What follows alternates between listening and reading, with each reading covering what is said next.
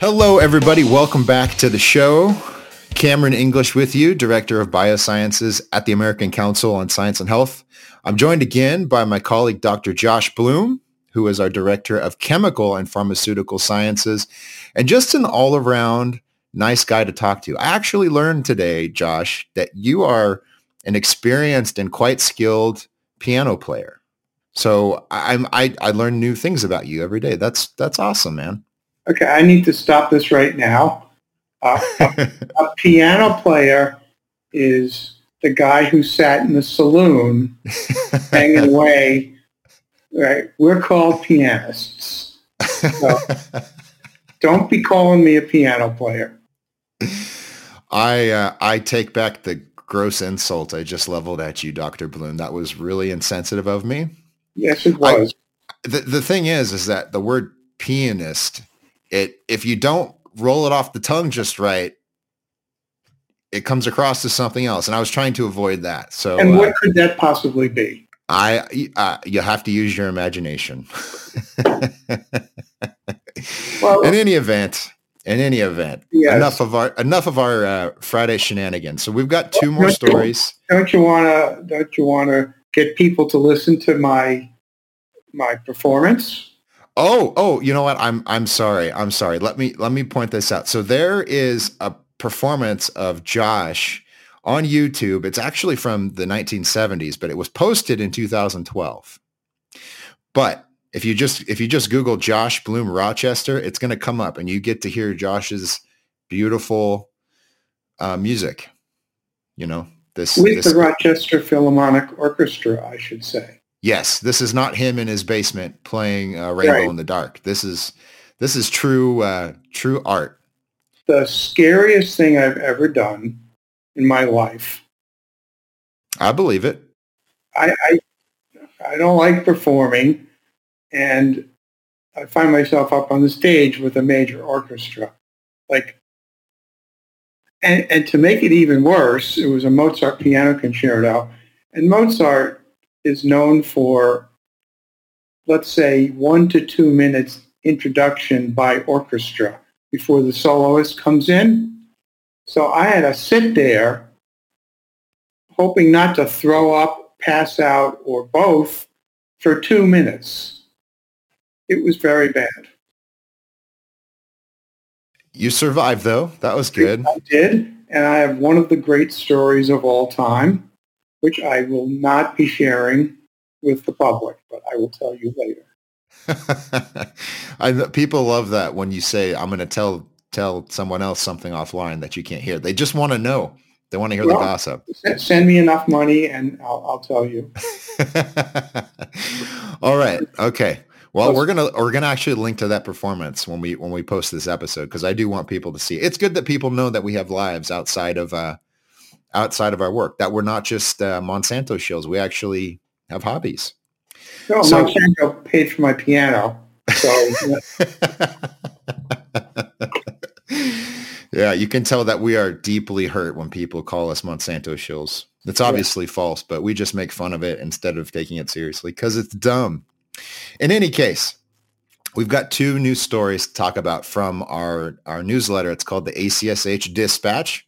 You can go to our website, acsh.org, to get on this newsletter so you can know what we're talking about. But we've got two stories. The first one is a piece that I wrote called Ukraine War Exposes Folly of Anti-GMO Protectionism. And then we've got a little lighter story that Josh wrote. And this is, I love this title, Josh.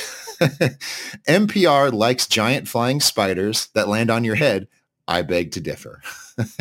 So we're gonna get into both of these, but let's start with the more serious one. Of course, everyone is following the news coming out of Ukraine. It's changing almost every day. There's loss of life. There's all kinds of destruction. There's economic damage being done to the economy globally, but there may be a silver lining in all of this. So let's talk about the situation first. So not long after the fighting broke out, Russia capped its exports of wheat. It's one of the major wheat producers globally. It's in the top 5. And they were exporting too much as far as they were concerned. They were afraid they weren't going to be able to secure their own food supply nationally. So they cut back their exports. And then, of course, they invaded Ukraine. And all of the agricultural production in Ukraine takes place in the center of the country. So Russia comes in from the east, and they fan out to take all of these major cities in that part of the country. And so the farmers that are in the middle of the country, they can't get the fertilizer and the seed and all of the inputs they need to grow their crop. And even if they do have some of that, they're not going to be able to export the crop because there's a war going on, right? All of the port cities are either the focus of fighting, or they've been taken over by the Russian army. So this creates a huge supply issue globally, right? You have wheat prices exploding. Even as I'm talking, they've gone up seriously. There are growers in America even who are switching to different crops because it's too expensive to grow wheat, and they can't guarantee that there's going to be buyers for it because the price is so high. So there's a lot of scrambling going on. We will see food price increases in the U.S., but in places like North Africa, it's a really severe shortage. So there's people that are going hungry because of this. It's no joke. It's very, very serious. But to the silver lining, the good thing here, if there is a good thing to this, it's that the European Union, which has historically been very much an anti-GMO part of the world, is starting to realize that there are consequences to banning certain types of technology or banning food products that are produced with that technology. So one of the things that they've done is they've relaxed some of the regulations on the crops that consumers can import. So they consume a lot of GMO soy, for example. That is that they have it imported from the United States or elsewhere.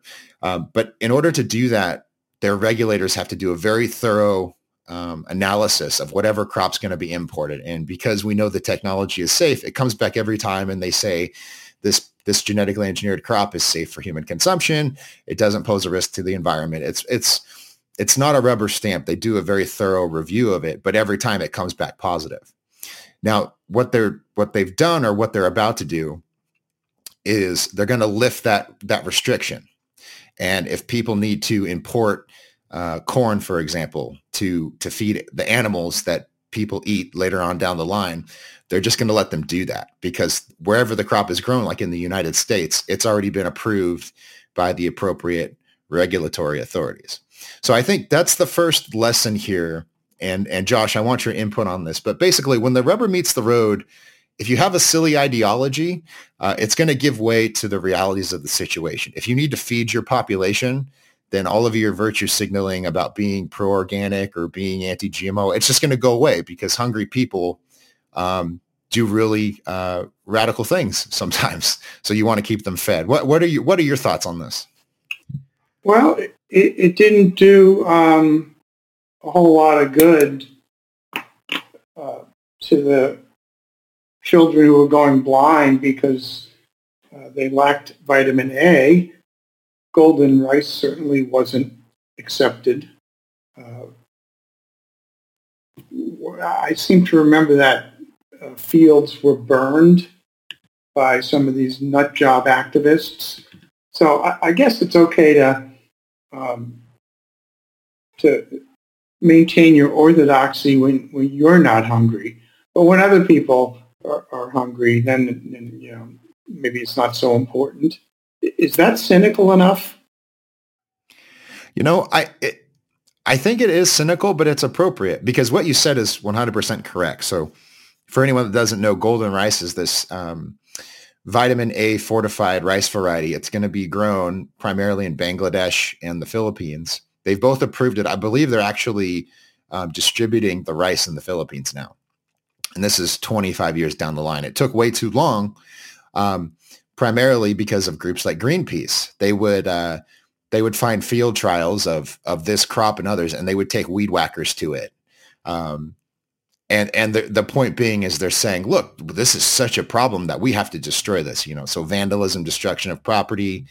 They actually did this last week with a shipment of wheat in Europe. They thought it was GMO corn, so what time to make a what better time to make a protest stance than when there's not enough food for people to eat.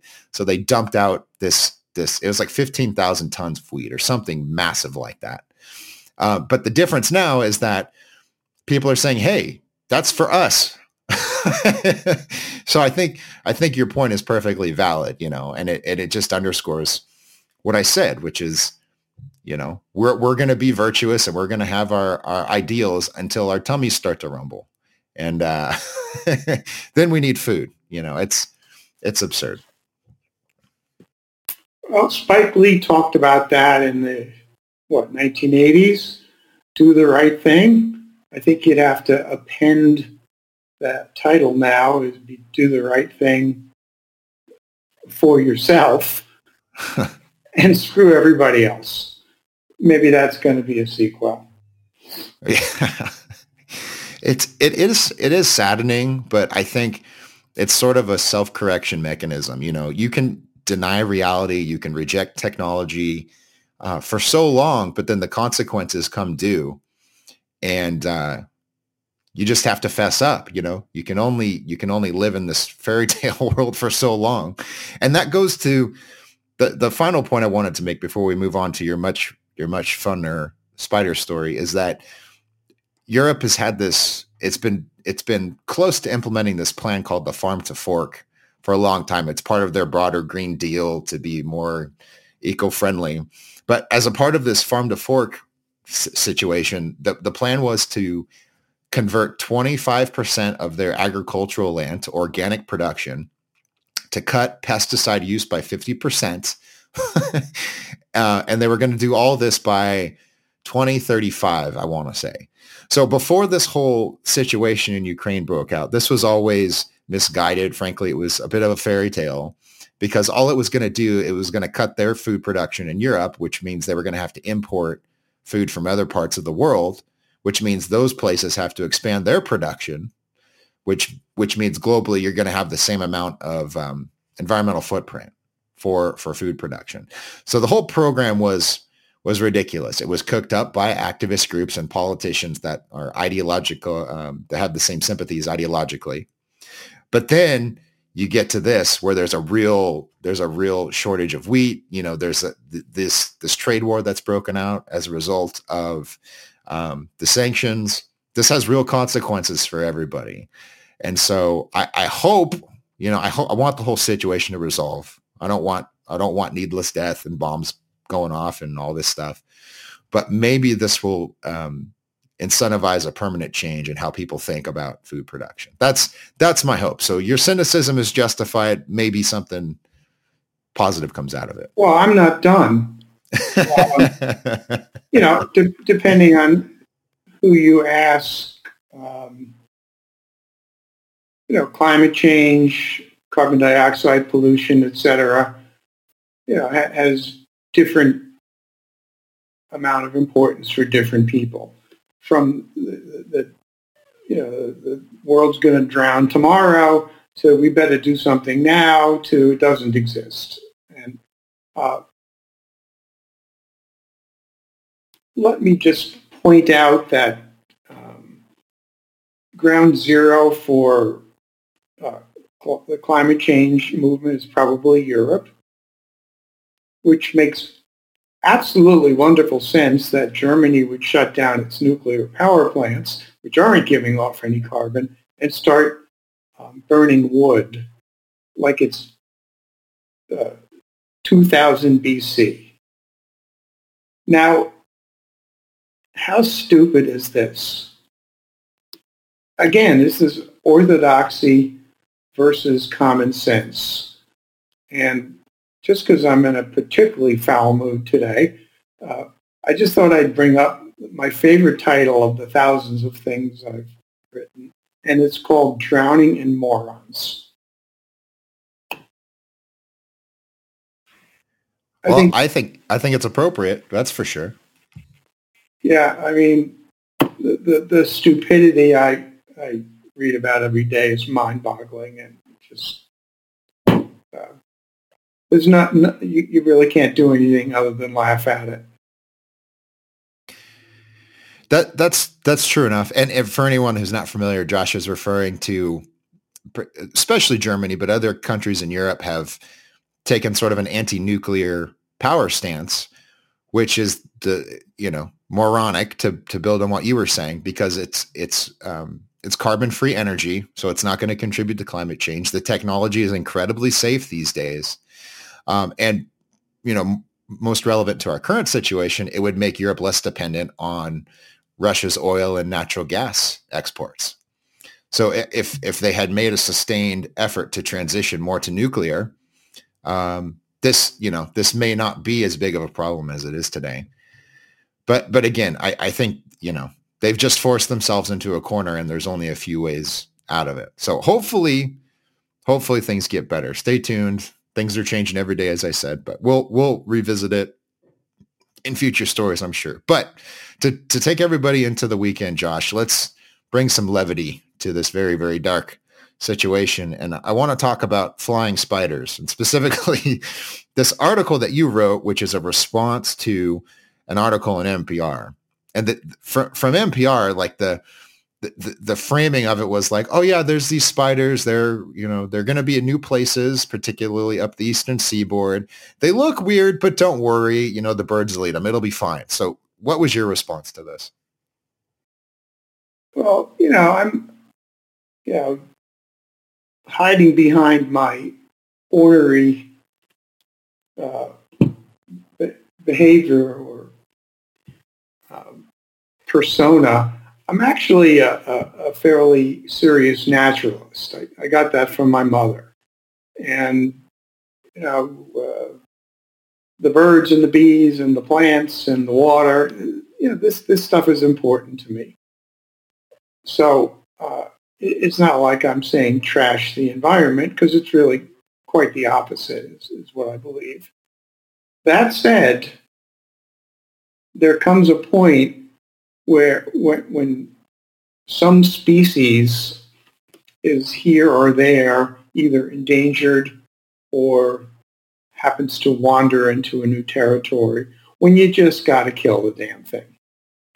And NPR predictably was saying that these Joro spiders, which have a number of undesirable properties, for instance, they can fly hundreds of miles by spinning a web into a parachute. They're the diameter of a Campbell's soup can. And take a look at one of these damn things, and good luck sleeping that night. So these are going to be flying in millions up the East Coast, where they're going to land on my head. So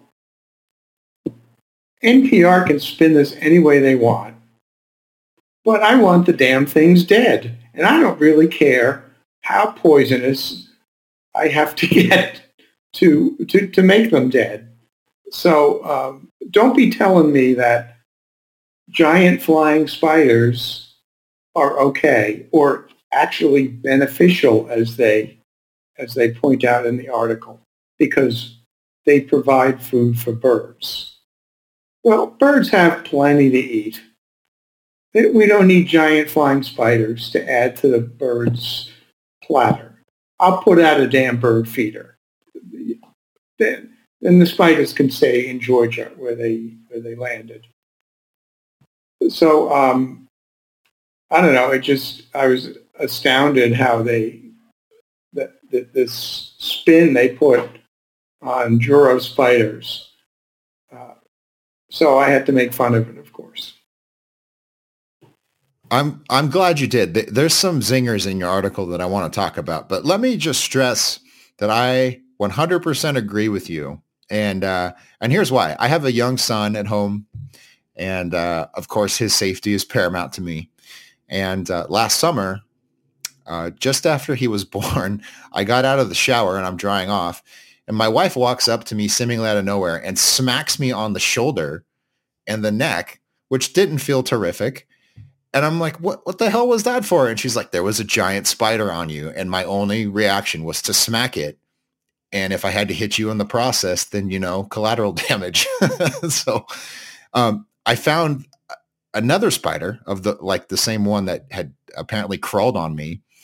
And it was gross looking. It was big. It had all these weird colors on it. I don't know if it was poisonous or not, but you can believe that I smashed it. It was. All into spiders are venomous. Okay. There you go. The naturalist says it was probably poisonous. Not probably. Venomous. So I smashed this thing, and the very next day, this is beautiful salesmanship. This guy shows up at my door. He's like, "Hey, my name's Fred. I'm with ABC Pest Control, and we're going around the neighborhood just making sure people have their pests under control."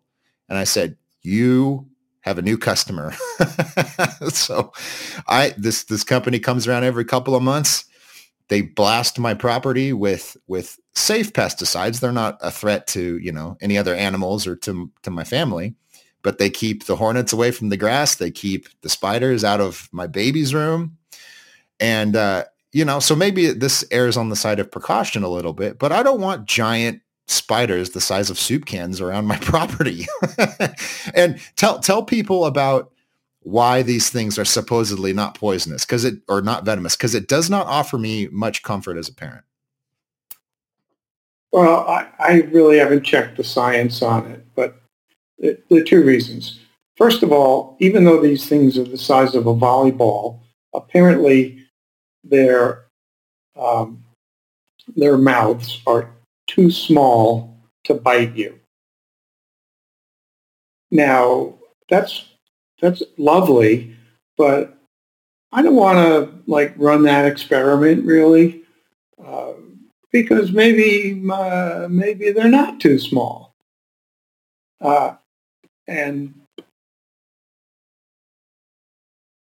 also, I looked up the venom, and as far as venom and toxins go, let's just say it isn't too awful. There are certainly plenty of spiders that have venom a whole lot worse than this. I looked at the chemical. It doesn't look as bad as like black widow venom or anything like that. But that's another experiment I don't want to run. So let's say the spider has a really big bunch of jaws and can bite me. Then I'm basically a guinea pig for the venom in humans, which is not pleasing. But it's even even in the absence of that, if I see this thing floating down in front of me, that's it. My heart stops, and that's it. I'm taking a dirt nap the next day. I mean, look at the picture of these damn things. They're terrifying.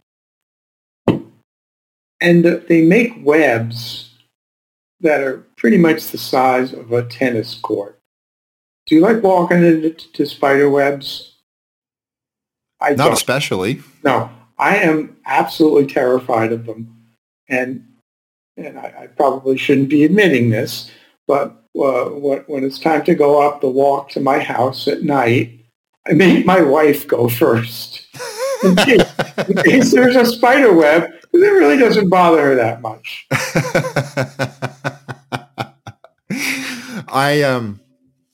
I sympathize to a certain extent because let me read the description of these things, which we never really did. So they're called Joro spiders. I think that's how you pronounce it. A Joro spider can grow to be about 3 inches long, including a large bulbous body with bright yellow stripes. Its underbelly has distinctive red markings, and it weaves large webs that look as if they're spun from golden silk, as you alluded to. It gets its name from Jorogumo, which in Japanese folklore can turn itself into a beautiful woman to prey on unsuspecting men. And your response to this was, it sounds a lot like online dating. It sounds identical to online dating, and try it for a while and try and deny that, by the way. So, yeah, I mean, in other words, the description they set up of this thing, they're like, it's big and colorful, which is kind of creepy. And then the Japanese gave it this name that means it can prey on men. So It's funny that it's like there's such a contrast between what they're saying and what they want you to think they're saying. But if there's one serious point that maybe we can pull out of this to make it a little bit sciencey is that the pesticides that I'm happily using to keep my pest problem under control, are very important public health measures, So maybe keeping spiders off your property is a small thing, but protecting your crops from pests is a big deal because they'll eat it before we can eat it. And you can control animals that carry all kinds of infectious agents and so forth. So it's important, this is a lighthearted example, but, thank God we have technologies like these so we can protect ourselves when it's necessary. What are your thoughts on that? It's lighthearted, but it's also not. Long ago, I'm talking at least 5 years ago, I wrote a piece called Environmentalist Killed My Friend. And it had to do with mosquito spraying in the community I live in and how people got so hysterical about it that the village decided not to spray, even though the entire New York area, 15 million people, everybody else was spraying, but the 10-block community that I lived in decided not to spray. Well, one of my best friends was fighting colon cancer, was immune compromised, and got bit by a mosquito carrying West Nile. During the time he spent in the hospital in a coma, he was unable to take his chemotherapy. And he died, less than a year after that. So it's not all amusing, is it? It's not amusing at all. And we have a mutual friend, Dr. Henry Miller, who was a former regulator at the Food and Drug Administration. And he's written in past articles that pesticides are arguably one of the most important public health developments in history for the kinds of reasons that you just brought up. You can kill insects that vector deadly diseases, and that cannot be overstated. And you can kill a fungus that is carcinogenic, that if it gets into the food supply, it can cause very serious cancer. And we're not talking about, big companies trying to profit off of deadly chemicals. Maybe the proper way to look at it is the companies that develop these products that keep people alive and healthy deserve to be paid for those. It's really that simple, So I don't want to belabor the point and go into a whole new diatribe on the importance of pesticides. But it is an important take-home lesson. And, the likelihood that these spiders are going to, kill people is very unlikely. But I think it gives us an opportunity to talk about, again, the importance of technology. And not everything deserves to live. That's true. Ted Bundy, creepy spiders, any other kind of critter that comes into your house or your property uninvited. I think that list is sufficient. Maybe we should add to it at some point, Josh. You could add the middle of the Yankees batting order to that. We don't want to go that far astray. I don't have too much empathy for you there because I'm a lifelong Oakland A's fan, and we basically create, develop talent, and then we sell it to a team on the East Coast for draft picks and minor league players. And that's just been what we do for 30 years. So boo-hoo to you and your giant payroll. Well, we take the giant payroll and buy bad players with it and finish as a 500 team. So how's that working out? I don't know. We'll have to start a new podcast to talk about baseball. But there you go. Thank you, everyone, for joining us again. As I said, if you want to get these newsletters so you can read the articles we're talking about, it's acsh.org. Type in your email address, and you'll get every email we send out. We really appreciate you listening and reading our stuff. And we'll be back next week with a fresh batch of articles to talk about. We will see you next time.